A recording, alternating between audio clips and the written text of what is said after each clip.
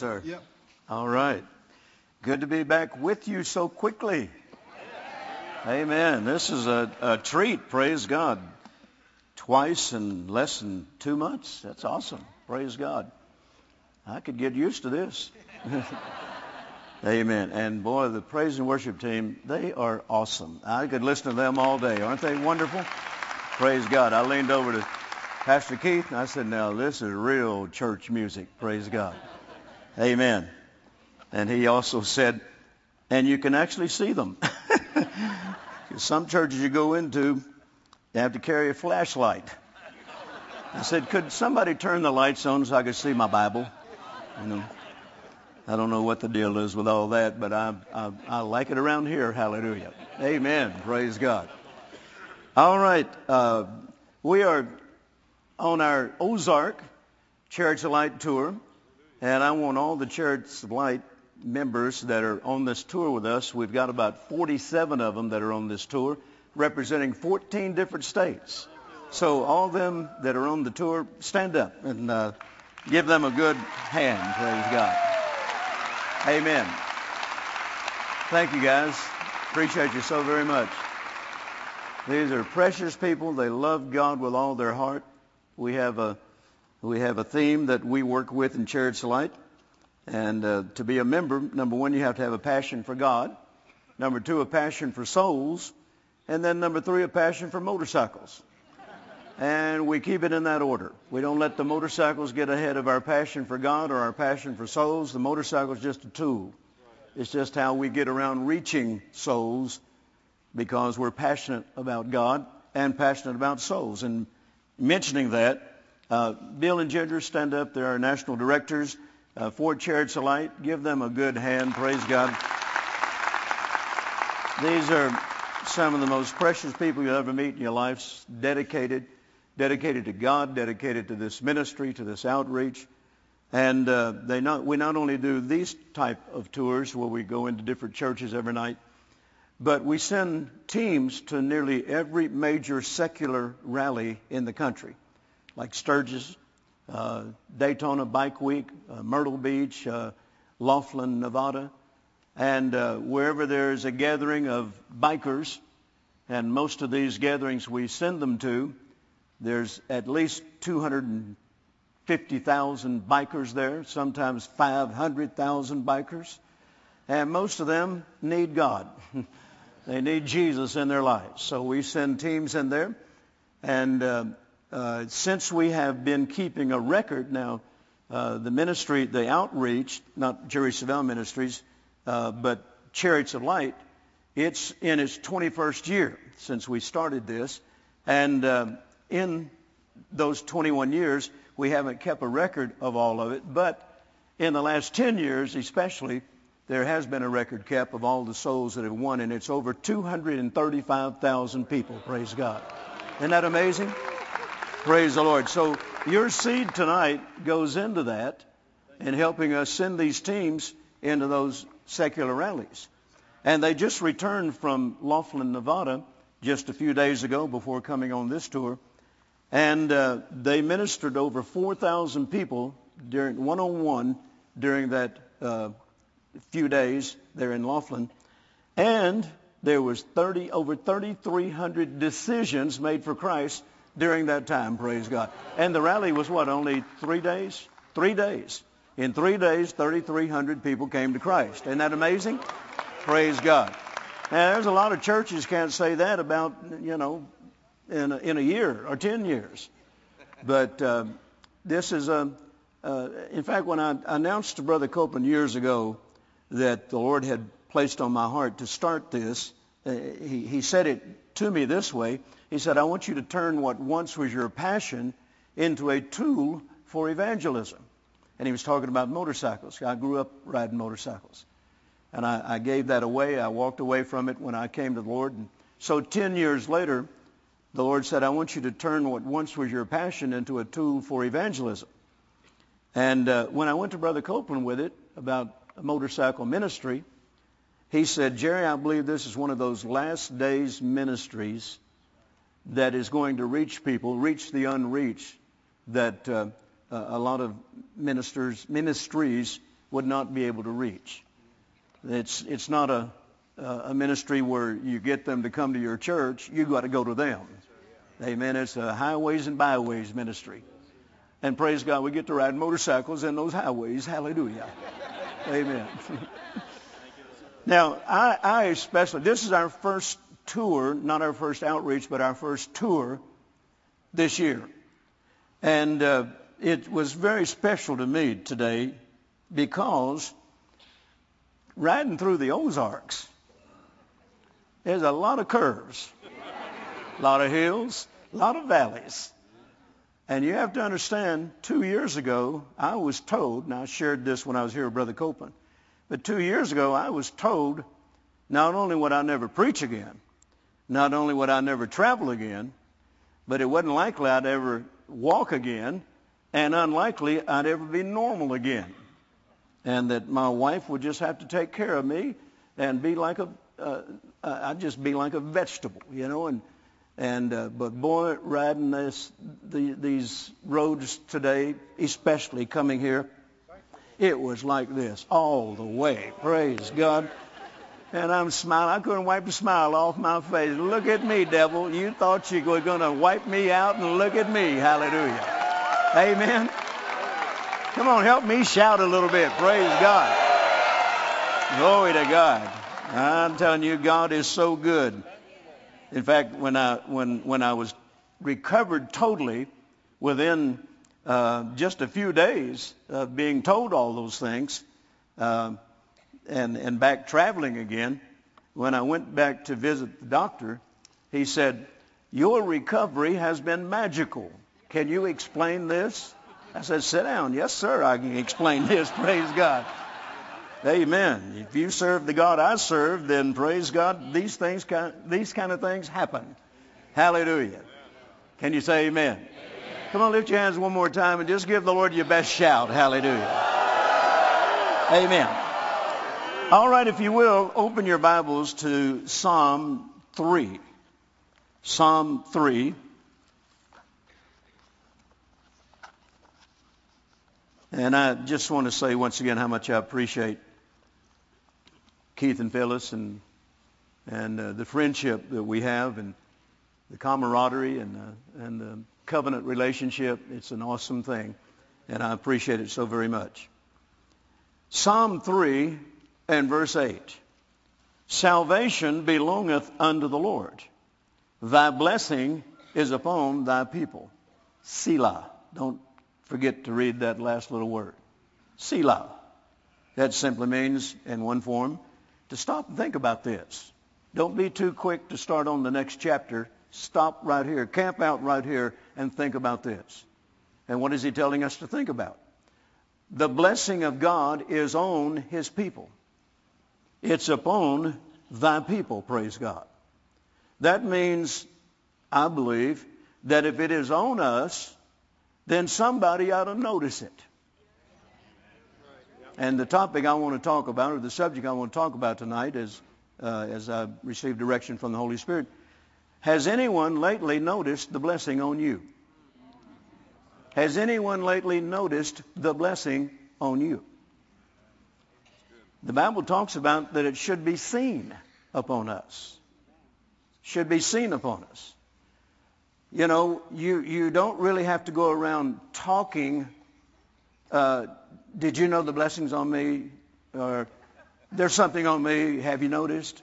No, people ought to be able to notice it on their own without you having to say a word. Now, if they ask me in that manner, well, of course I'm going to respond in a very positive way. But the blessing should be seen upon us. They should see the results of the blessing. Amen. That happens to me all the time, and it should be happening to every believer all the time. I was thinking today as I was just praying about what the Lord wanted me to share with you tonight. I was on one of these tours a few years ago in Colorado. And we had stopped for lunch at I think it was a cheesecake factory. And we all went in to have lunch, and there was several of us, you know, a bunch of us. And when I walked in, I noticed at several tables there was this group of ladies. They all had red hats on. Does anybody know anything about that red hat group? Okay, so it was several of them. I mean, it was about 40 of them, and they all had these red hats on. Well, I wasn't familiar with the group or what they were and so forth. And so when the guy set us down, I said, what are all those ladies in those red hats? He said, that's the red hat group. I said, well, I can see that, but who are those ladies? He said, that's what they're called, the Red Hat Club or whatever, Red Hat Ladies. And of course, this was a few years ago, so I thought they were elderly, but they're not elderly because I'm their age now. And but anyway, they just all sitting there and they were ordering, okay? And I could overhear, because they set us right close to them, I could overhear some of them saying, well, you know, do you want to share something? Or, you know, I don't think I can afford this, or I didn't bring a whole lot of money or whatever. So I called the waiter over. I said, sir, don't say anything to them. I don't want them to know. But go back over there and tell them to order anything they want, and it's already covered. It's already paid for. And I said, and don't mention who did it, and bring me the check. And so he said, are you sure? You know how many ladies are over there? I said, well, it looks like about at least 30 or 40. He said, yeah, there are. And you want them to order anything they want? Yes. He said, who are you? And so I said, well, just go do it and tell them to order anything they want, and don't feel like they have to, you know, share something. If they don't want to share anything, get what they want. And so he went over there and told them. And so they kept asking. I could hear them. They kept asking, well, who's doing this for us? And he said, well, I was told not to tell. And so anyway, they ordered, and by the time they all got their food, we're already finished with ours. And so we started to walk out. And I started to get on my motorcycle. I'm out in the parking lot, and I started to get on my motorcycle. And this guy came up to me. And he said, are you the one who bought the Red Hat ladies their meal? I said, well, why do you want to know? He said, well, you sure must be blessed. I said, well, you're talking to the right person. Hallelujah. I am blessed. Now, he noticed, he recognized, and apparently was a believer, but he called it blessed. He said, well, you sure must be blessed. I said, yes, sir, I am. I am very blessed. In fact, I'm extremely blessed and highly favored. Hallelujah. Well, in a little while, before I could even get the bike started, here come all them ladies. They gathered around me out there, you know, and said, are you the one that bought our meal? And I said, well, what makes you think I bought your meal? The waiter told us. We made him tell us. And he said, well, I guess I can tell him because he's gone now. And they said, well, where is he? He said, well, that guy getting on that motorcycle out there. And some of the ladies come up and said, well, you sure must be blessed. I said, yes, ma'am, I am. Hallelujah. But notice, I didn't have to say I'm blessed. Somebody recognized it. Somebody noticed it. Amen. It should be that people are coming up to believers, and I'm talking about word people in particular, that know these things, that know that they have the blessing of God on their life, that people are seeing it, acknowledging it, and talking about it. Amen. Look at your neighbor and say, has anyone lately, say it, has anyone lately told you, I can see something on you that I want on me? Amen. People ought to recognize that the blessing is on us. Now, that's a marvelous revelation. A marvelous revelation. Now, go with me just a couple of chapters over to chapter 5 and look at verse 12. For thou, Lord, will bless the righteous with favor.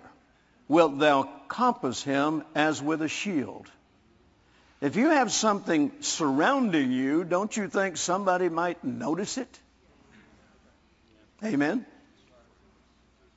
The Lord told me, and I've said this here before, the Lord told me when I first came to him, when I first surrendered my life to him, back in 1969, I was about 3 months old in the Lord, and I was in my guest bedroom praying one morning, and the Lord had impressed upon me, after I started this journey, to journal the things that he said to me in prayer.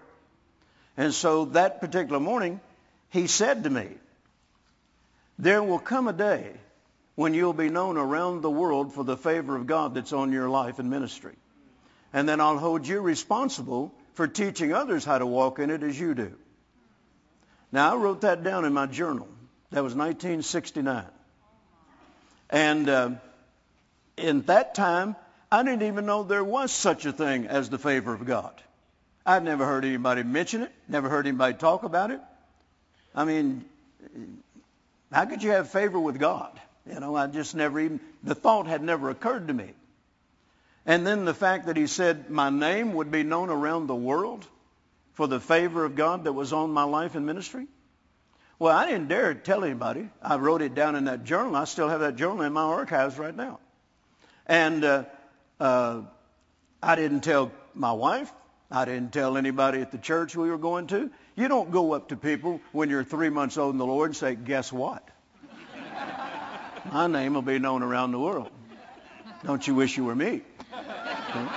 No, you don't go around telling people things like that. Some things the Lord says to you, just keep to yourself. You know, and not only that, it probably would have drawn a lot of unbelief. Well, who do you think you are? You know, we've been in this longer than you have. Why would God do that for you? So anyway, I just kept it to myself. But over a period of time, I began to see the favor of God showing up constantly. And in fact, it's the first revelation I received when I started, before I launched out, while I was still in preparation, before I was being invited to come and speak. It's the first thing I learned from God, is the favor of God and learning how to walk in it. And then I realized, as I thought back, I've had the favor of God on my life all my life. I thought back at things that had happened in my life that, for the most part, I thought it was luck, and most other people did too. That's what we referred to it as, luck. And I'd been told, even as a young boy, you're the luckiest kid I've ever seen. There was things always happening to me. How many of you remember when you had the old TV westerns on, you know, back in the 40s and 50s and early 60s, you know, they were real popular. Well, there was a guy that I really liked that was a cowboy, and his name was Lash LaRue. Anybody remember Lash LaRue? He not only could shoot you, he could pop you with a whip, man. Lash LaRue, he carried a whip with him, you know, and man, he was cool. He all black. I see, I wore black tonight. I want you to think I was Lash LaRue. He was the coolest cowboy I'd ever seen. I could hardly wait for Lash LaRue to come on. And he had a sidekick. You know, they all had sidekicks. And his sidekick was Fuzzy Q. And Lash LaRue and Fuzzy Q. And so Shreveport, where I grew up, had a state fair every year.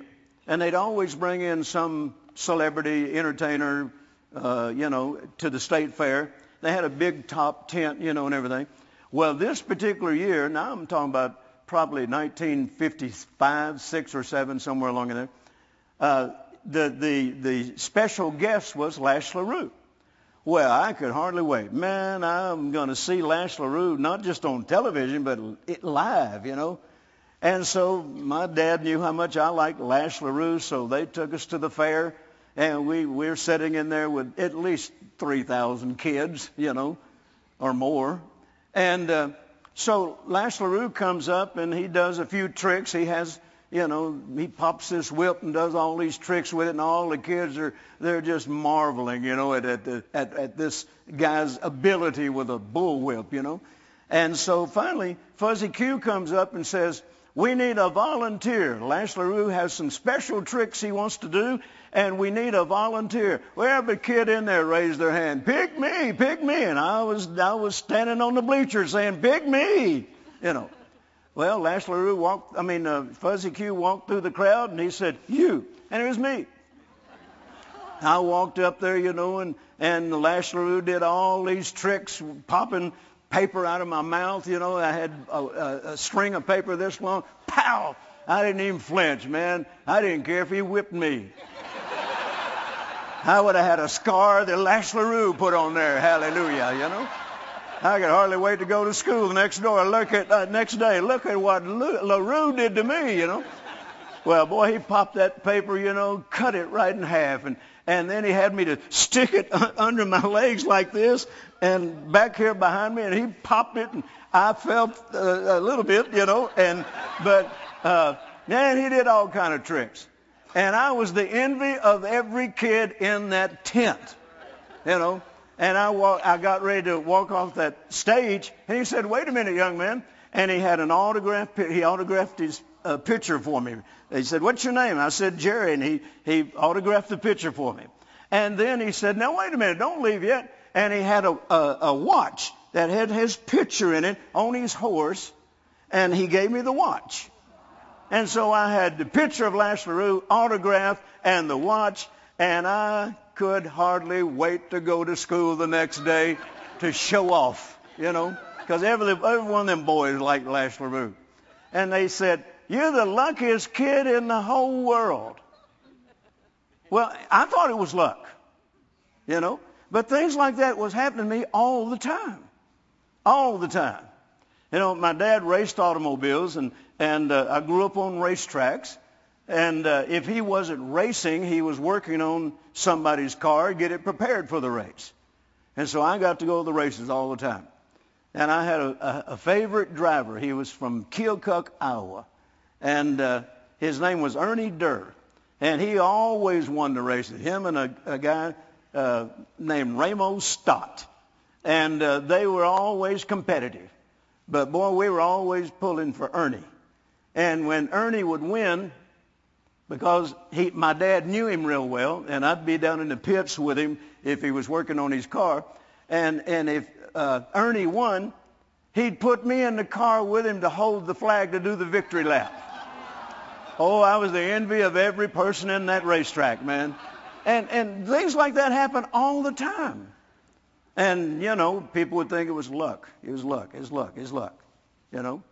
And then, you know, in 1969, the first time I ever heard Kenneth Copeland preach is when I surrendered my life to the Lord. And then a few months later, he came back to do a second meeting. And in that second meeting, I had met him. And that second meeting, I'm sitting about where this gentleman is, about 3 rows back in the church. And he just stopped in the middle of his sermon and said, Jerry, stand up. I was surprised he even remembered my name. Jerry, stand up. I didn't have a clue what he was going to do, so I stood up. He said, I was in prayer today, and God showed me that you and I will be a team, and we'll spend the rest of our lives together preaching all over the world. And it'll be your responsibility to believe God for the perfect timing of the team. Sit down. And then he went back to his sermon. I leaned over to Carol, and I said, what was that all about? She said, I think we're moving to Fort Worth, Texas. I said, well, why? She said, he said you're going to be a team. I thought, I'm going to be a team with Kenneth Copeland? You know, this is the man that brought the message that changed my life. What are the odds of some, you know, young man just sitting in the audience who'd been running from God up to the time that he was, Brother Copeland was there the first time, just a few months ago. What are the odds that I would be selected by God to work with Kenneth Copeland and be a team for the rest of our lives?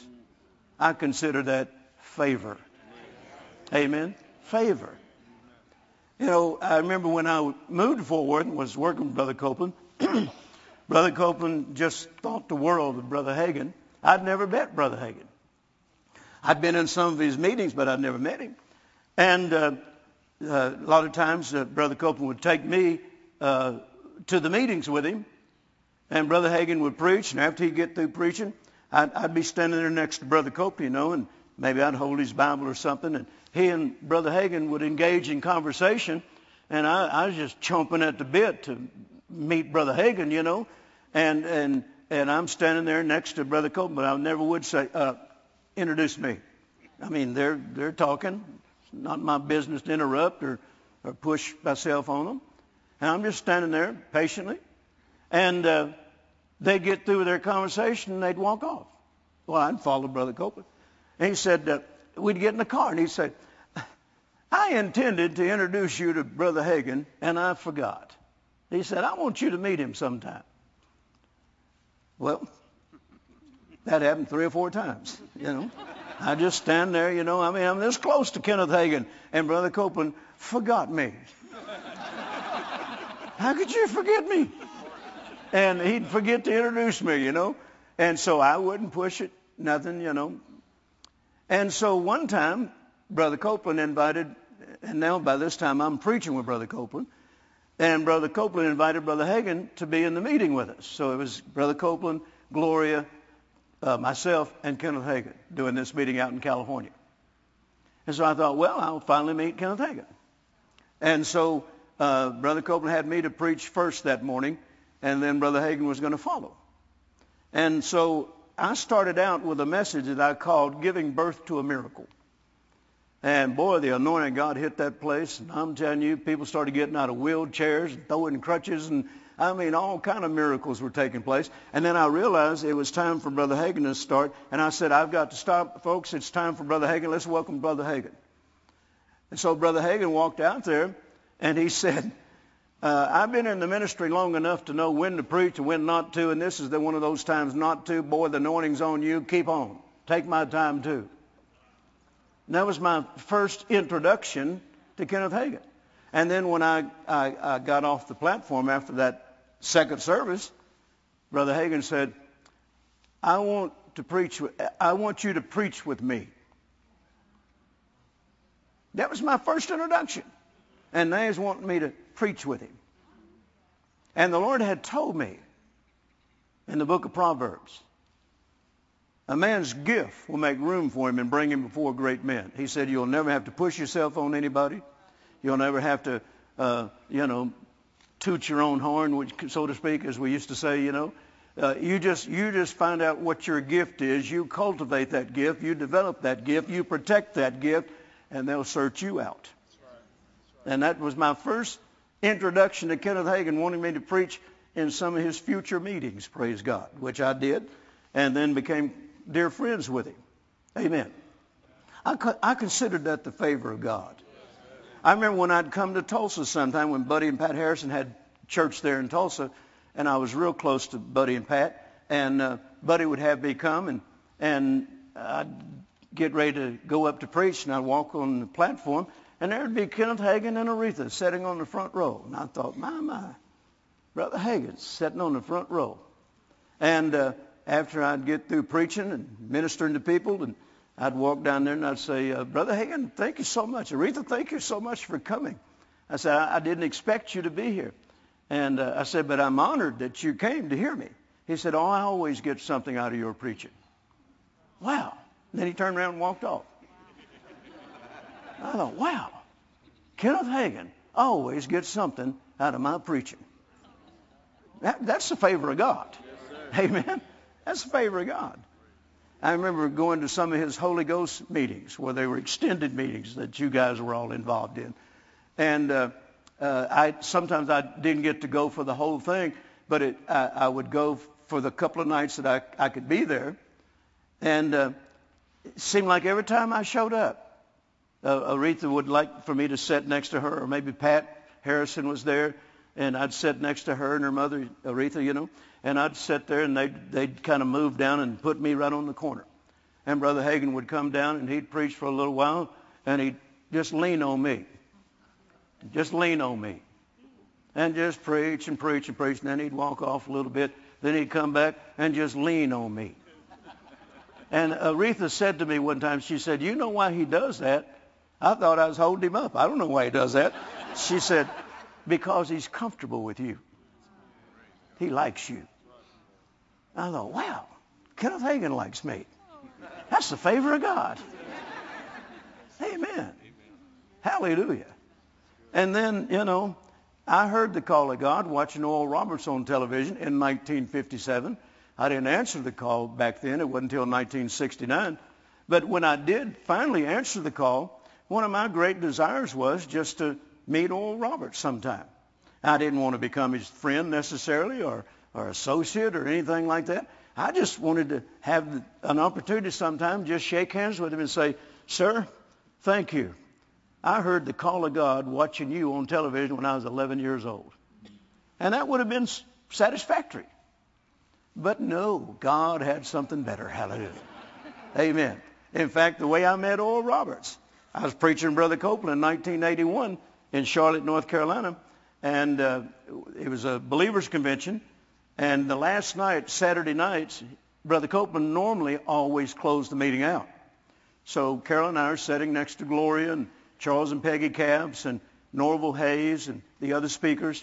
And Brother Copeland got up to preach, and he walked up to the platform, and as he normally does, "Let's open our Bibles tonight." And he just looked at his, and he didn't tell us where. Inquiring minds want to know, And we didn't have a clue where he wanted us to open our Bibles. And he just kept looking at his, kind of doing like this. And finally, he closed it. He said, "Jerry, get up here. God wants you to close this out." Well, I didn't have a clue what I was going to preach. But I knew better than to tell Kenneth Copeland, no. And so I walk up there. I'd preached everything I'd prepared to preach that whole week, And so I walked up there not having a clue what I was going to preach. And so he had one of his team members to put a chair right next to the podium, just a few feet from the podium. And he grabbed my coat tail on my way up to the podium, and he said, "You tell us everything God wants us to hear." I said, "Yes, sir. I wish I knew what God wants us to hear." And so I walked up to the podium, and I didn't have my notebook because I left it in the room because I was done. It wouldn't even need me taking my notebook with the sermons in it, But I had my Bible, and so I just laid my Bible on the podium like that. No, not quite that hard, but just laid it down like that. And when I looked down at it, it was open to Daniel chapter 3. Or the book of Daniel. And the first thing I saw was the story of the 3 Hebrew children. And all of a sudden I heard coming out of me the sermon I heard Oral Roberts preach under the big tent on television when I was 11 years old when I heard the call of God. And his most famous sermon was The Fourth Man. And I didn't know I had all that in me. And when I looked down at that story of the 3 Hebrew children, I heard it coming out of me just like I heard it come out of Oral Roberts. I preached it just like he did. And if you've ever heard it, and if you haven't heard it, go to YouTube or something and listen to it. But make sure nobody's around you and clear the room out of the furniture because you can't sit still. It's so anointing. And I'd hear Oral Roberts would show the 4th man in every book of the Bible. And he'd say, in Genesis, and he went all the way through to the book of Revelation. And I heard all that coming out of me. And I didn't know all those things. I didn't know, the scriptures about Jesus in every book of the Bible. But it was coming out of me. And man, when I got through, Brother Copeland jumped up and he said, "My Lord, that's one of the most anointed messages I've ever heard." And he said to his TV department, "Whatever you got scheduled for my Sunday broadcast soon, you cancel it and get this message Jerry just preached on there as quick as you can." Well, in about 4, 5, 6 weeks at the most, it came out on his Sunday broadcast. Little did I know that Oral and Evelyn Roberts would be sitting in their home watching it. That was on a Sunday afternoon in Tulsa. Monday morning, around 9 o'clock, when I went into the office, my secretary said, "There's someone on the phone from Oral Roberts Evangelistic Association wants to talk to you."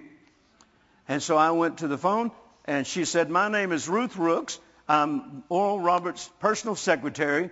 He saw you yesterday preaching on Kenneth Copeland's broadcast, and he wants you in his office today at about 11 o'clock.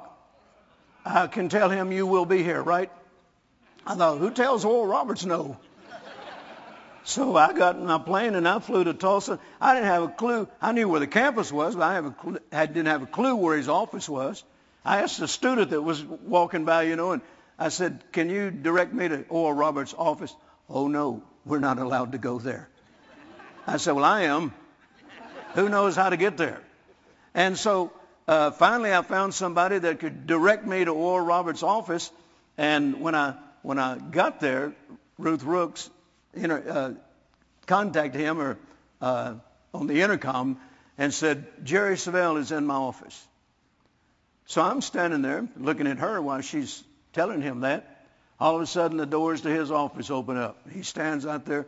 And I knew he was a tall man. I didn't realize how tall. He was tall. And he had his arms out like this. And it looked like they went from one end of the room to the other. I was just in awe to be in his presence. And he said, come here. I've been wanting to meet you for a long time. I turned around to see who else came in the room. He said, I'm talking to you. I said, you're talking to me? He said, yes, I'm talking to you.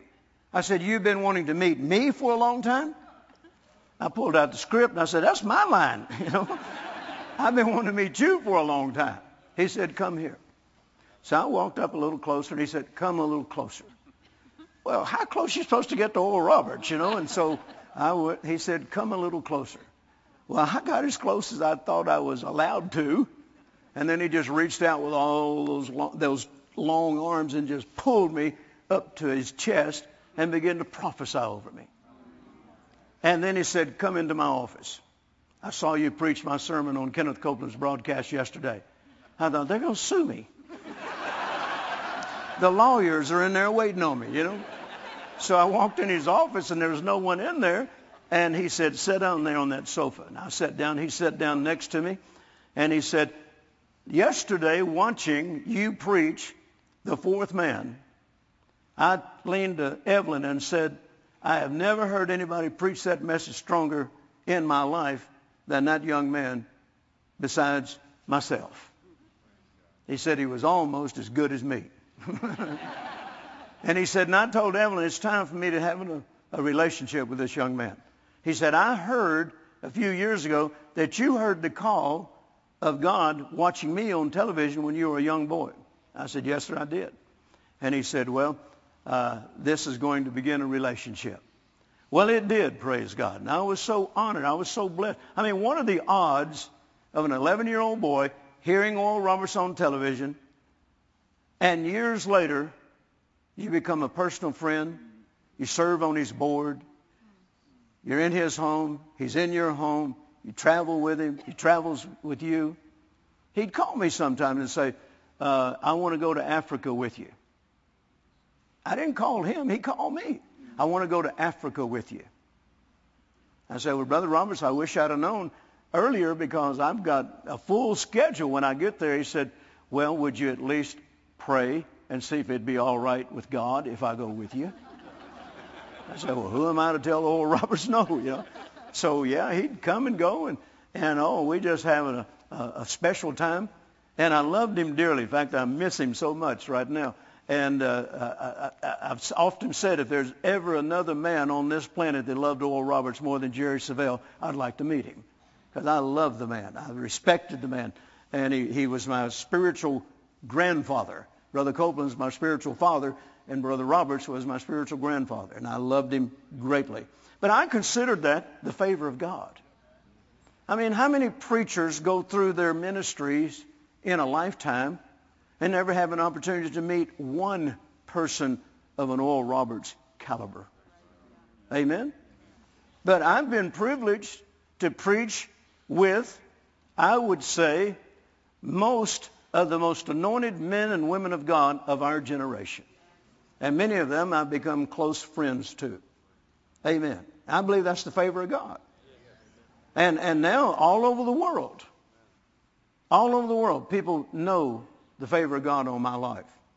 In fact, I believe I'd be safe in saying, and I'm not being braggadocious about it, I believe I'd be safe in saying that I have produced more resources, more books, more tapes, more cassettes, more CDs, more resources on the subject of the favor of God than any other minister of our generation.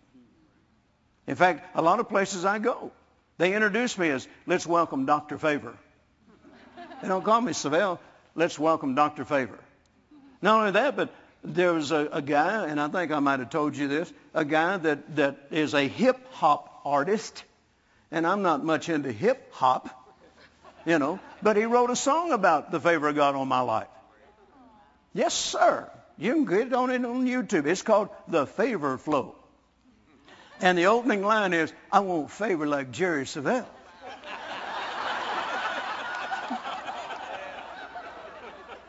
How many people have written songs about you?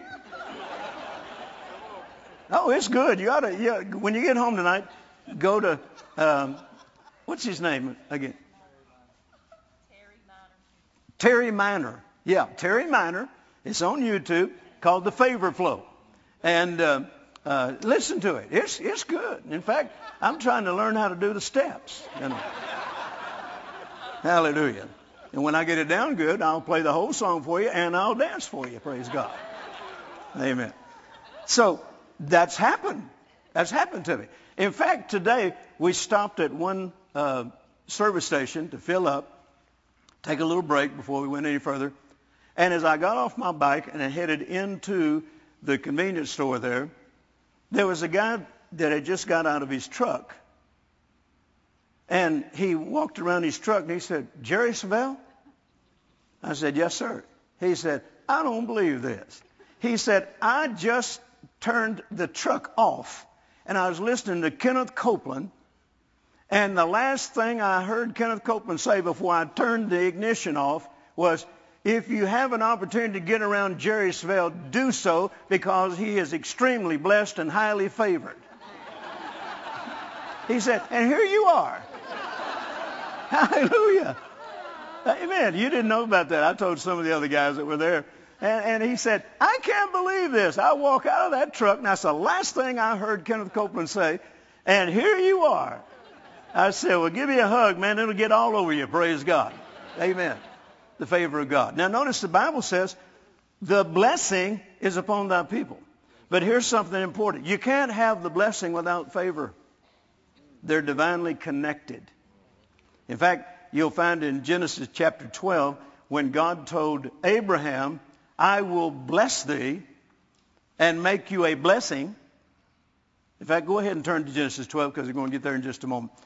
But if you'll look in the Amplified, it says, not only I will bless you, but I'll give you an abundant increase of favors. So blessing and favor are divinely connected. You can't have one without the other. I'll take them both. How about you? Praise God. Amen. Now, the point I'm endeavoring to make is, if the blessing is on you and favor surrounds you, then wouldn't you think that somebody ought to notice it at some time in your life without you having to say anything about it? Amen. It's one of the ways that God gets their attention. It's a tool, praise God. It's not only beneficial for our lives personally. I mean, the blessing, my goodness, I could stand up here all night and tell you, and weeks and later, still telling you everything the blessing has produced in my life and the favor of God that's produced in my life. And it certainly has been beneficial to me. But when other people see it, it's an attraction. It's an attention getter. Amen. God wants you so blessed and so favored that it causes people to want to know, how are you doing this? Where are you getting all this? And you'll be able to say, it's the God I serve, it's His blessing on my life, and it's His favor that I walk in, praise God. And you know, anybody that's ever asked me that, or ever said something to that effect, I don't know one that ever turned me down when I said, can I pray for you? I'd like to introduce you to the God I serve and the God that put this blessing and favor on me. I don't recall one person ever turning me down. It's an attraction. Can you say amen?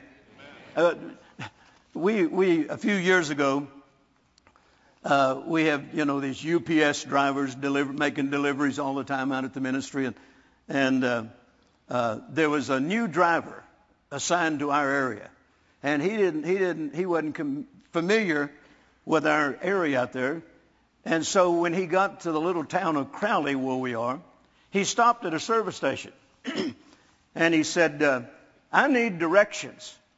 I said, "What do you need?" "Can you tell me how to get to Jerry Savelle Ministries?" And the guy at the service station said, "I just go out here about another mile, and anywhere you look, they own it all." That's what he told our guys when he got there. He said, "That guy told me y'all own it all out here." He said, "Well, just about."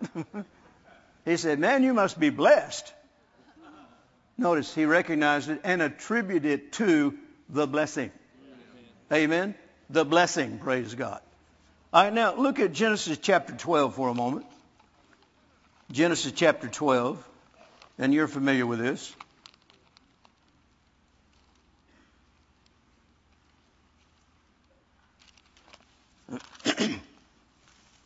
Verse 2, "And I will make of thee a great nation, and I will bless thee, and make thy name great." Now we hear about I'll bless you and I'll make you a blessing. But we don't hear a lot of teaching about I'll make your name great. We seem to kind of overlook that. I'll not only bless you and make you a blessing, but I'll make your name great. Now another translation says distinguished. Distinguished. I'll make your name great, and I'll make your name distinguished. Amen. And God said this to Abraham after he had pronounced the blessing on him. Now, go to chapter 13 and look at verse 2. "And Abraham was very rich in cattle, in silver, and in gold." Notice the results of the blessing and the favor that God had pronounced upon him made him rich. Hallelujah. Would you think that if you were made rich, and apparently you weren't rich before you were made rich, amen, if you were made rich, somebody might notice? Amen. What's God doing here? He's using Abraham as an attraction. It says he was very rich in cattle, in silver, and in gold. And notice it only took one chapter. I like to ask people, how many chapters will it take you? Look at your neighbor and say, how many chapters will it take you? Notice as a result of him being blessed and favored, he was rich. Amen. Now, go with me to Genesis chapter 24. And look at verse 1. "And Abraham was old and well stricken in age, and the Lord had blessed Abraham in all things." Another translation says, in every way. Now, wouldn't you just think that if you were blessed in all things and blessed in every way, somebody would notice it? Amen? Somebody would notice it. So I ask the question again. Has anybody lately said to you, what is on you? What is it about you? Why is all these things happening to you? And they may not call it the blessing, but that's actually what they're referring to. It's the blessing. In fact, the Bible says in Proverbs 10:22, the blessing of the Lord, it maketh rich. Amen? It's the blessing of the Lord that'll make a person rich. The Message translation says, God's blessing makes life rich. And nothing we can do can improve on it. Amen. The blessing makes life rich. Look at your neighbor and say, I want a rich life. So what are we talking about? A rich life. It not only has to do with prosperity. It not only has to do with, more than enough.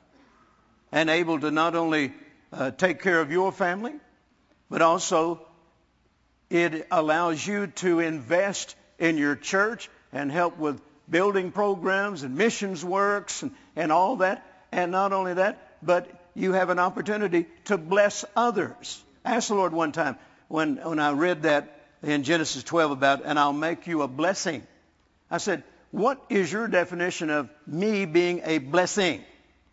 He said, it's when you have the ability to prevent misfortune in the lives of others. Hallelujah. When you have the ability to prevent misfortune in the lives of others. Carol and I, one time, a number of years ago, I was in a little church down in South Texas. Probably didn't hold 60 people. And these were sweet people, and they'd come to my meetings in San Antonio, and they said, we're almost ashamed to even ask you because our church is so small, but if you would pray and ask the Lord, would you think he might send you to our church sometime? I said, I don't care how many people you got. I'll get there as soon as I can, I promise you. So I finished a meeting, and I called them, and I said, I'm on my way home. I was driving, and I said, I'm on my way home, but if you want me to stop by, I'll preach for you tonight. Well, it's easy to contact 60 people. Wasn't talking about 6,000 or 600. I said, can you notify you people I'm coming? He said, oh, we'll get on the phone right now. I said, okay, I'm coming. And I told him, I said, now I don't want an offering. I'm just coming to be a blessing. That's all I want to do, just be a blessing. Oh, Brother Jerry, we couldn't have you come and not give you an offering. I said, I don't want an offering. I'm just coming to be a blessing. And so finally, when I got there, they said, would you mind staying in our home? We have a guest bedroom, and we won't bother you, and we'd be honored if you'd stay in our home. I said, yes, I'll stay in your home. And so when it came time for the service, we went over and had a wonderful service. She said, now, before you leave, and I was planning on driving back home because it was maybe an hour and a half back home, and I was going to leave after the service. She said, would you consider coming to the house and let me give you some dinner before you leave? Now, this woman can cook, I was told. And, I said, well, yeah, I don't want to stay too long, but I'd be happy to do that. And somebody told me, said, oh, Brother Jerry, you're in for a treat. She makes the best pecan pie in the whole county. I said, I know I'm staying now. I may spend the night. Hallelujah. And so I love pecan pie, And so I said, you got any Bluebell ice cream? She said, oh, yeah, you can't have pecan pie without some Bluebell ice cream, I said, bring it on, lady. And so, we had a little lunch there, a little dinner there with them, and they said, Brother Jerry, we're a small church and we can't give you very much. I said, you give me all I want. This fine dinner and this pecan pie. She said, I made you one to take home. I said, it's overflow. Hallelujah. Amen. And so they said, would you consider coming back? I said, sure I would. Well, before I left there, how many of you remember the satellite days where churches were ordering satellites where they could pick up all these special meetings, like Brother Copeland's Believers Convention and things, and you had to buy this big dish. It was almost big as the roof of this house. And they were believing one for their church so they could watch all these special meetings because they very seldom got to go to those kind of meetings. And I said, you go pick it out and tell me what it cost and what it'll cost to install it, and you let me know, and I'll send you a check and pay for it. Oh, Brother Jerry, we didn't expect you to do that. I said, that's what I'm here for, praise God. And so they did, and the first satellite seminar they picked up, I was preaching for Robert Tilton, and that was the first meeting they picked up with me preaching it. And so they called me just before I went to the service, said, Brother Jerry, it's all set up. We'll be watching you tonight. So when Robert turned it over to me, I said hi to everybody out there in that little church, and oh, they were thrilled about that. So not too long after that, I went back to the church, and when I got through ministering, he said, now, we're not taking no for an answer this time. We have an offering for you. I said, I didn't come for an offering. I just wanted to be a blessing to you. Well, you've already been a blessing to us. So now let us bless you. And they just insisted. They said, ever since we contacted you and you said you would come, we've been receiving offerings and said, and it's in cash, and we want to give it to you. Here it is. They had it in a bag, And so I'm getting ready to leave, and I'm going to drive back home. And that bag's sitting over in the front seat. And I don't know how much is in there. It's sitting in the front seat. Thought we'd count it when we got home. So I got home about 11 that night. And as soon as I walked through the door, I was surprised my wife was still up. She said, don't do anything else. Don't go to your bedroom. Don't change clothes. We got to go right now. I said, where are we going? She said, there's a family that are being evicted. They got all these kids. They don't have any money. They're behind several months in the rent. And the landlord told them if they didn't have the money by midnight tonight, that he was kicking them all out. She said, have you got some cash money on you? I said, yeah, as a matter of fact, I got a sack full of it. I don't know how much is in there. And she said, well, go count it real quick, and then let's go. And it turned out to be $1,000. That was a big offering for this little church, And so we got over there, and the little kids were carrying their baby dolls out and putting it in the back of the pickup, and tears in their eyes, and they didn't know where they was going to go, and didn't have money for a hotel, And they saw me, and they said, Brother Jerry, what are you doing here? And I said, come on, kids, we're not moving tonight. Let's take it all back in. And I got to their father. I said, where's this landlord live? He said, down at the end of the street. And I said, let's go. I got the money to take care of it. That's what they needed, $1,000. And so we went down there and took care of that. And I'm telling you, the look on those kids' face and that couple's face and the tears and the thankfulness, I don't believe they make a Mercedes that could take the place of what I saw in those faces. Amen. We drove back home, and the Lord said, now you see what I mean by being a blessing?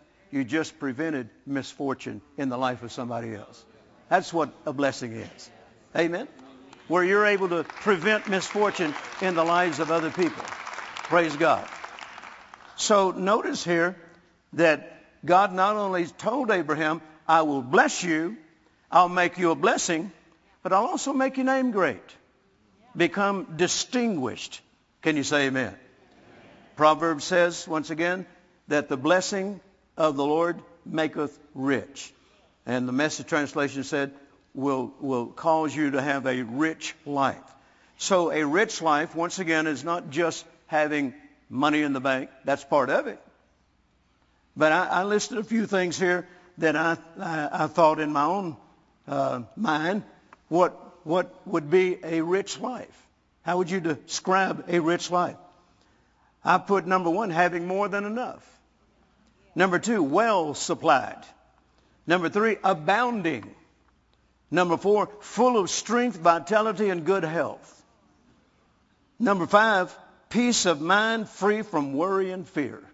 That's a rich life. Would you agree that's a good description of a rich life? Not just having money in the bank, not just having more than you need, not just having enough to take care of you and your family, but enough to get involved in the work of the Lord, get involved in preventing misfortune in the lives of others. But it also includes full of strength, vitality, and good health. Hallelujah. Anybody thank God for good health? Well, you looking at one guy right here. I'm thanking God for good health. Hallelujah. I thank God that I'm standing behind this pulpit tonight. Hallelujah. No explanation to it whatsoever, but God. Amen. Somebody say, but God. You're looking at a fellow that's enjoying a rich life. Hallelujah. Amen. I'll be 73 this year. And I don't intend to stop riding motorcycles. If I can't ride 2 wheels, I'll get 3 wheels. Amen. And I'll do it as a testimony to the goodness of God. Hallelujah. Peace of mind. Peace of mind. Have you ever thought how wonderful it is to not go to bed worrying? Well, you don't have any problems. Who told you that lie?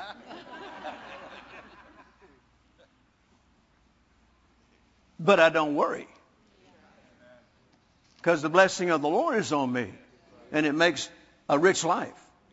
And part of a rich life is free from worry. Peace of mind. Hallelujah. I count on the blessing.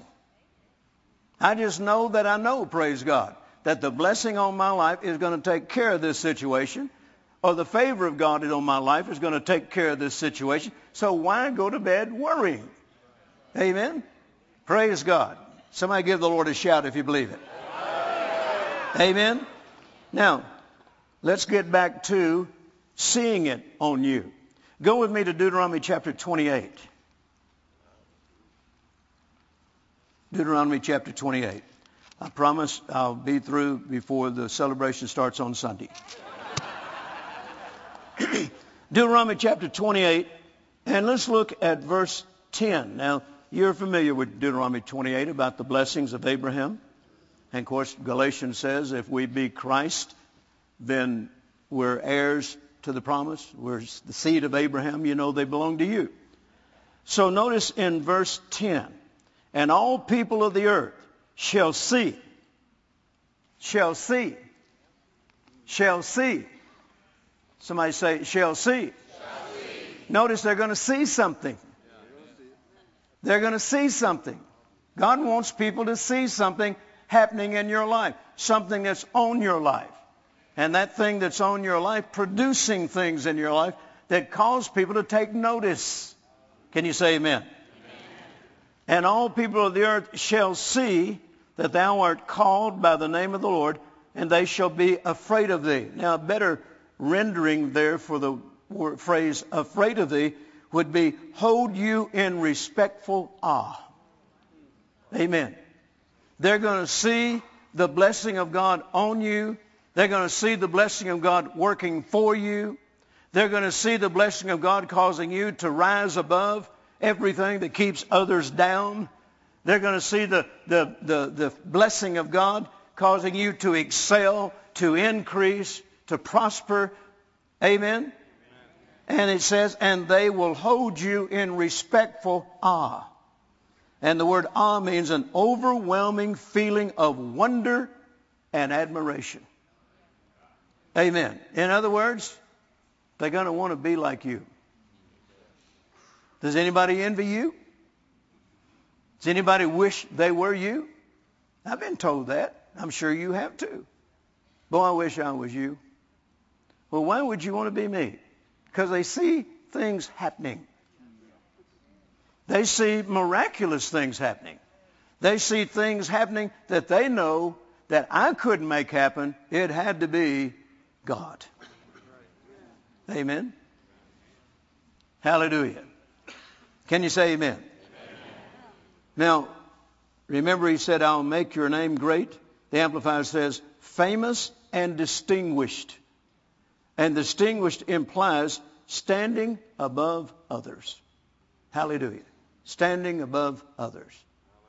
You know, I had the privilege when Ronald Reagan was president, and I really admired President Reagan. And I was invited to come to the inauguration in his first term, and I was invited to come the second term. And I served on the senatorial committee, Republican senatorial committee. So I got to go to Washington on several occasions and be in special meetings, and several of them was in honor of President Reagan. I never did actually meet him, but I was in rooms where it was, invitation only. I was in rooms where I was this close to him, but I never actually shook hands with him or meet him. But I tell you, he didn't have to say a word. When he came through the door, the respect, the awe. You knew there was something on this man. I told Carolyn one time, I called her from Washington, and I said, Carolyn, I have been in the presence of a great man tonight. I said, he didn't have to open his mouth. He just had to walk in the room. And the awe and the respect. Amen. That's the way God wants his people, because the blessing is on them and the favor of God's on them, and producing things that most people could only dream of happening to them, and cause awe and respect. Amen. I believe this church has a great dimension of that. Amen. Where people drive by this place with respect, awe, stand in awe. I do. Every time I come here, I stand in awe of what God's doing here. Amen. And what God is doing with your pastors and doing with this congregation. Man, you guys are amazing. There's not many churches that I've been in, and I've been doing this for 50 years now, that's coming up on their 17th anniversary, that can testify to all the things that you guys have experienced. Some of them never have half the testimony in a whole lot longer time. But something's on you people. Look at your neighbor and say, he's talking about me. Reach over and tell somebody, go ahead and touch me if you like. It'll be all right. Go ahead and touch me. Amen. There's something on you. It's the blessing. It's the favor of God. Can you say amen? And it's time for others to notice. Hallelujah. We got a world out there that don't know where to turn. They don't know left from right. They don't know up from down.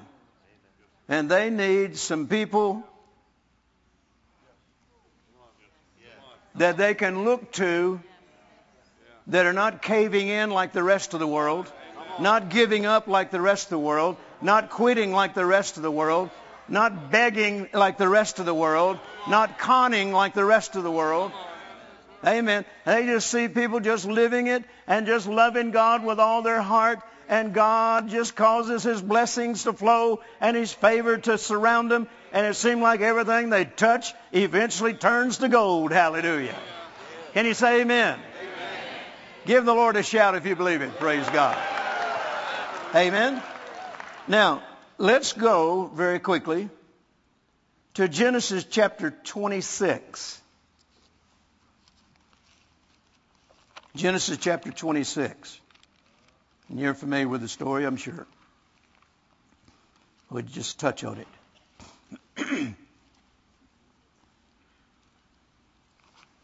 Here we find Isaac, who is the seed of Abraham. And, of course, the promise went to Abraham's seed, not only in their generation, but Galatians says, to his seed in their generation. And Paul lets us know that we are the seed of Abraham. So, praise God, I can expect the same results that my father Abraham had, because I'm one of his seed. And so can you. Can you say amen? And so notice here in verse 1, and there was a famine in the land beside the first famine that was in the days of Abraham. And Isaac went unto Abimelech, king of the Philistines, unto Gerar.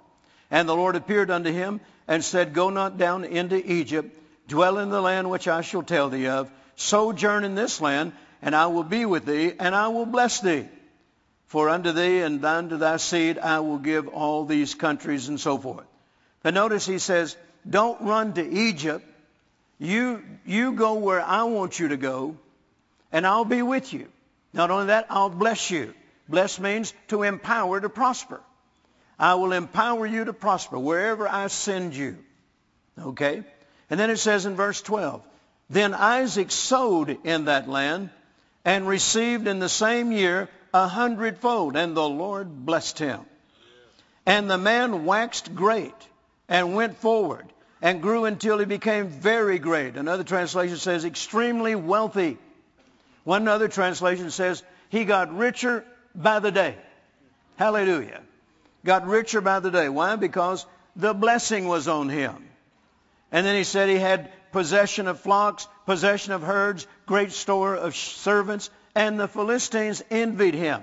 Notice, you can't envy somebody unless they got something you don't have. Amen? They envied him. So they saw something on him. They saw the results of it. Amen. If you were standing out there in that field and you were looking at the land where Isaac sowed into, you're going to be looking at stalks of the highest produce. But then you look at your land and it's scorched. There's a famine. And you look at your land and there's nothing. You look at his land and there's fruitfulness, abundance. You look at your land again, there's nothing. You look at his land, something's wrong here. That guy's got something we don't have. And they envied him. Amen? They envied him. So they could see the blessing working in his life. Now, it goes on to say in verse 29. Well, let's back up to verse 26. Then Abimelech went to him from Gerar. And then verse 27 says, And Isaac said unto them, Wherefore come ye to me, seeing you hate me? They'd already run him off once, and now they're coming back to him. And they say, Why are you coming to me, seeing that you hate me, and have sent me away from you? Listen at verse 28. And they said, We saw certainly that the Lord was with thee, and we said, Let there be now an oath betwixt us, even betwixt us and thee, and let us make a covenant with thee. Notice they saw something on him. They saw the blessing that was working in his life. And now they actually said, we saw that the Lord is with you. And now all of a sudden, people that hate him now want to enter into covenant with him. Why? Because maybe what's on him will get on us. Amen? Isn't that amazing? And notice it was a result of they saw the blessing on him. Look at your neighbor and say, Has anybody noticed the blessing on you?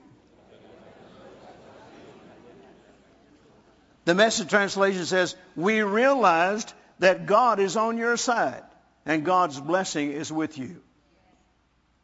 Amen. And then, in fact, Abimelech went on to say from the Message translation, and we'd like to make a deal between us. We'd like to make a deal between us.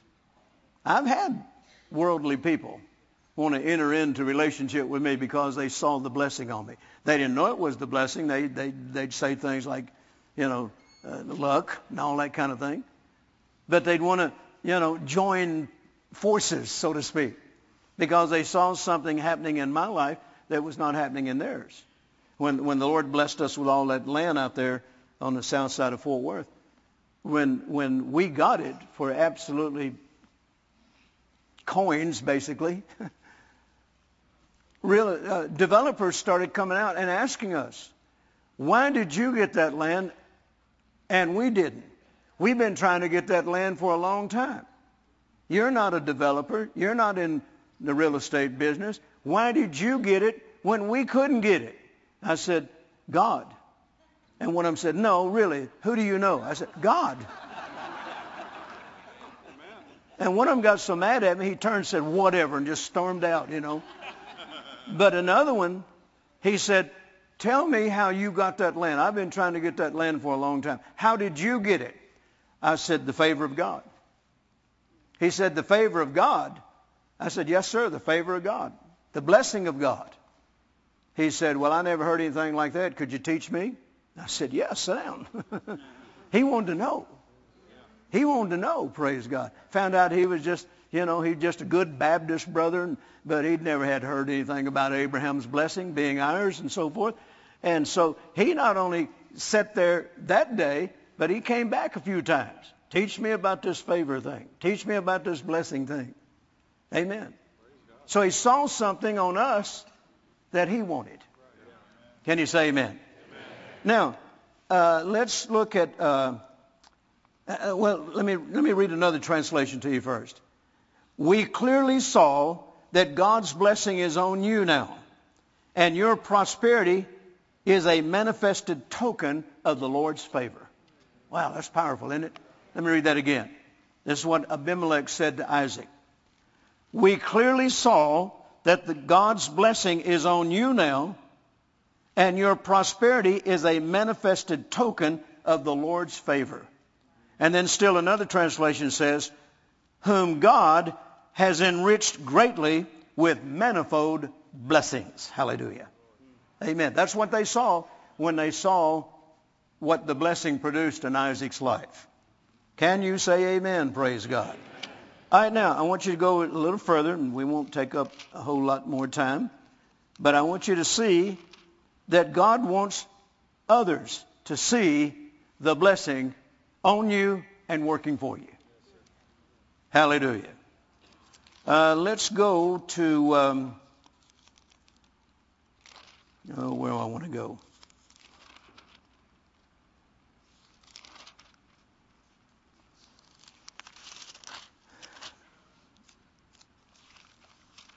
Well, I had it in my notes here. Did y'all get my notes?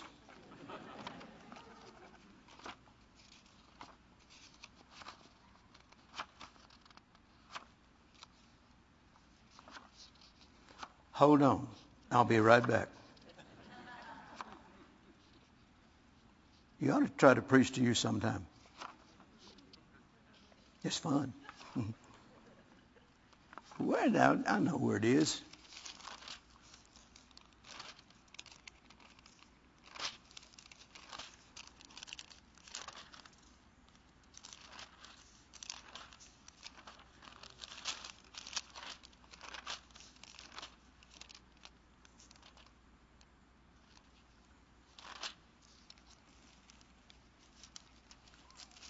I'm going to find it.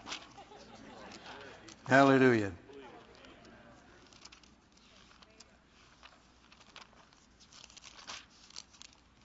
Just pray in the Holy Ghost for a moment.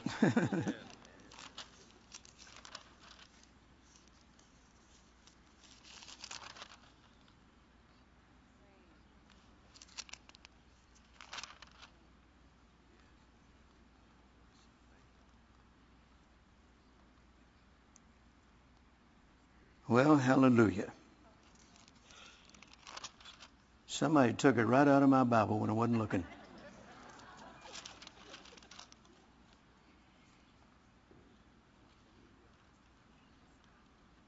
Lord, help me find that. Let me just look here a little closer.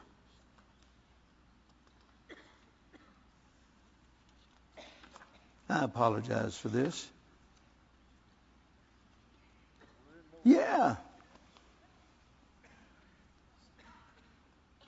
I know why I can't find it. I already covered it. Praise God. Glory to God. Yeah, I'll cover it again. I was talking about what Abimelech said to Isaac. That's what I was looking for, and I already covered it. Hallelujah. Amen. Praise God. All right. I want you to stand to your feet, if you will.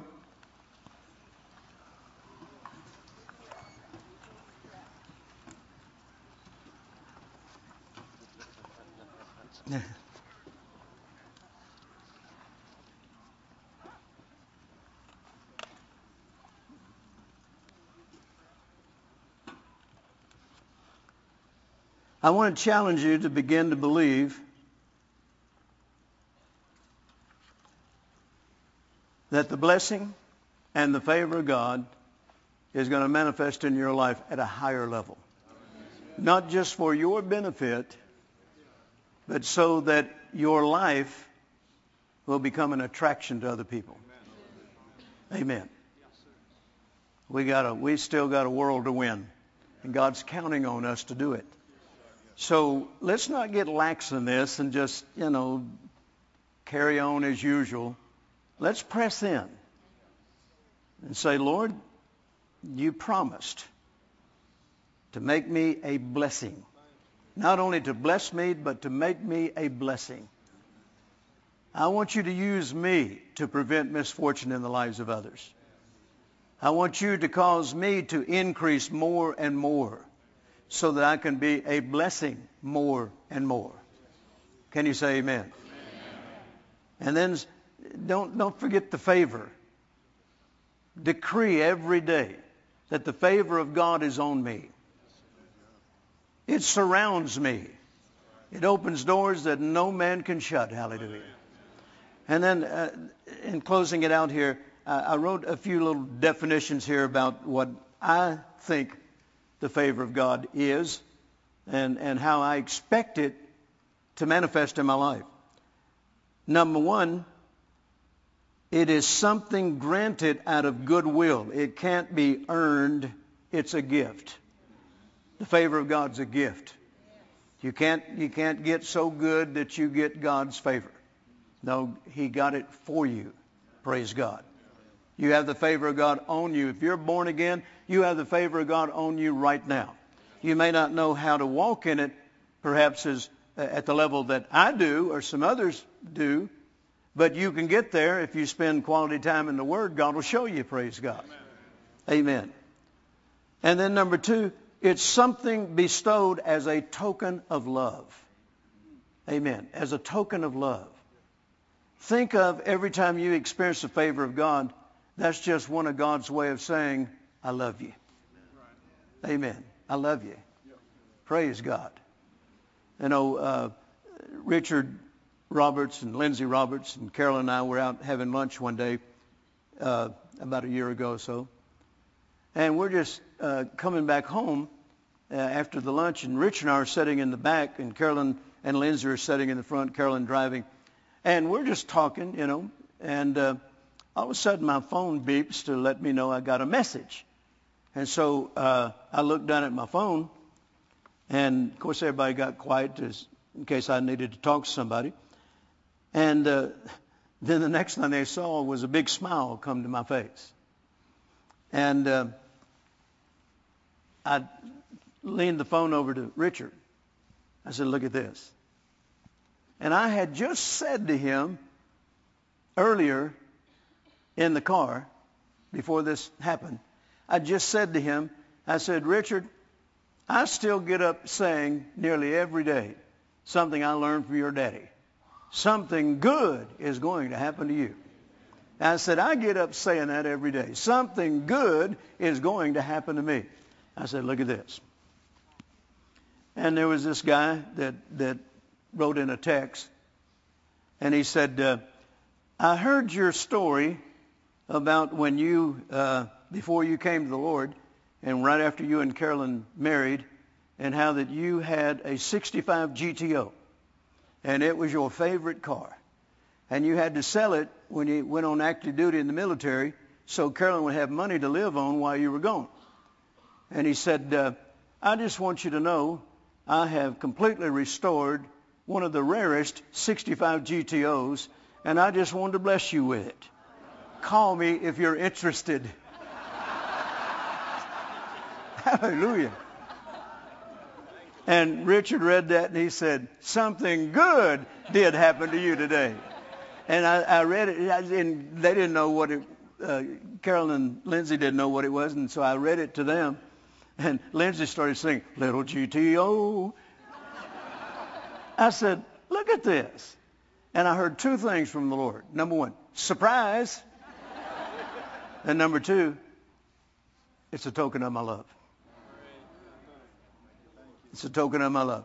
I always wanted, now, it was not going to be, it wasn't something I was going to die if I didn't get it, but I still would have liked to have had a 65 GTO.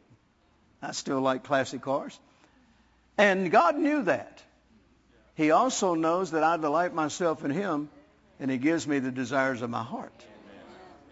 And boy, when they delivered it, my goodness, it is one fine GTO. I took Jesse Duplantis riding in it, and he screamed all the way. It's 3 deuces and a 4-speed, praise God. And he's hollering over, he's sitting over there hanging on. I'm burning rubber in 3 gears, and boy, we're running down the road, and he's hanging on, and he's shouting, I'm 16 again, I'm 16 again. Hallelujah. That's just the Lord's favor. Amen. It's just the Lord's favor. And a token of his love. And every time I go out to my wife says, quit calling it a shop, it's a museum. Every time I go out to my museum where my classic motorcycles and cars are, I'm just overwhelmed by the love of God. And I walk in there sometimes, and I have done this, where I have given everything in that building, not this particular building, but before I built this one, the smaller building, everything in there gave away. I just walked in and said, Lord, I want you to know none of this means anything to me other than the fact that you gave it to me. You blessed me with it. But I want to show you again that you're still number one. Tell me who I can give this to, and it'll be gone by dark. And I just emptied the garage. My wife said, don't you ever do that again. I said, why? She said, God knows he's number one in your life. Every time you do that, it comes back to you in fleets. You have to build a bigger garage. But sometimes I might just have a few moments, and I'll walk out there before I get ready to go on another trip, and I'll unlock the door, turn the lights on, turn the alarm off, and just look. And I just get overwhelmed by the love of God. Hallelujah. That's the way it ought to be. Not only that, but, it's not open for the public, but every once in a while we have to have, people come out and do some certain things, work on certain things, and they'll go in there and they're in awe. Not just of, and every classic car and motorcycle in there, it's been totally restored. Most of them, every nut and bolt has been replaced. And they're beautiful. And it's not just the fact that it's a great collection. They're overwhelmed when I tell them, God gave it to me. Yeah. Amen. God, you gave it to me. God gave this to you? Yeah. Boy, I didn't know God did stuff like that. I said, well, now I got an opportunity. I got a hook in, praise God. I'm a fisher of men. I just got the hook in. I've never had anybody turn me down when particularly I had evidence of the blessing. Amen. Lift both hands and say, Lord, give me more evidence of the blessing. And I'll use it as a tool to bring others to Christ. In the name of Jesus. Amen, amen, and amen. And let me give you 2 last definitions here, what I consider the favor of God and its ability and what it will do. Preferential treatment. Preferential treatment. Hallelujah. Carol and I just came back before I started this tour. We were, I've been going, I'm doing Brother Copeland's meetings, I'm doing my meetings, and I needed a break. And so spontaneously I said, we're going to Honolulu. And so we flew to Honolulu. And we stay in the same hotel. We've been going there for years and years and years, and the people know us there, and we have great favor there. We've prayed families in. We've prayed their sick ones for healing. In fact, even the people that park the cars out front and get the luggage, when they see us walk up there, they forget who they're working with and come hug us. Oh, Brother Jerry, we're so glad you're here. How long are you going to get to stay? And of course, I bless them real good every time when I get ready to leave. And so we just went over there to have a rest. We didn't do any snorkeling. We didn't do any deep sea fishing. We didn't surf. We sat on a balcony and read books and rested. Amen. It was fun. Hallelujah. Amen. And when we got back, it was time for this meeting. I had one day to get prepared to leave on this tour. And the Lord was already arranging for blessings. They were waiting for me when I got back. Hallelujah. The Bible says they'll come on you and they'll overtake you. Another meaning in the Hebrew, one of the meanings for overtake is surprise you. Amen. So we just come home and surprise, surprise, surprise. It's a rich life. And you're entitled to it just as much as I am. Hallelujah. Can you say amen? Amen. Say, I'm entitled to it.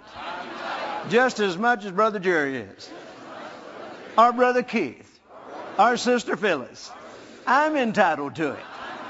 And I receive it. In Jesus' name. And give him your best shout. Praise God. Hallelujah.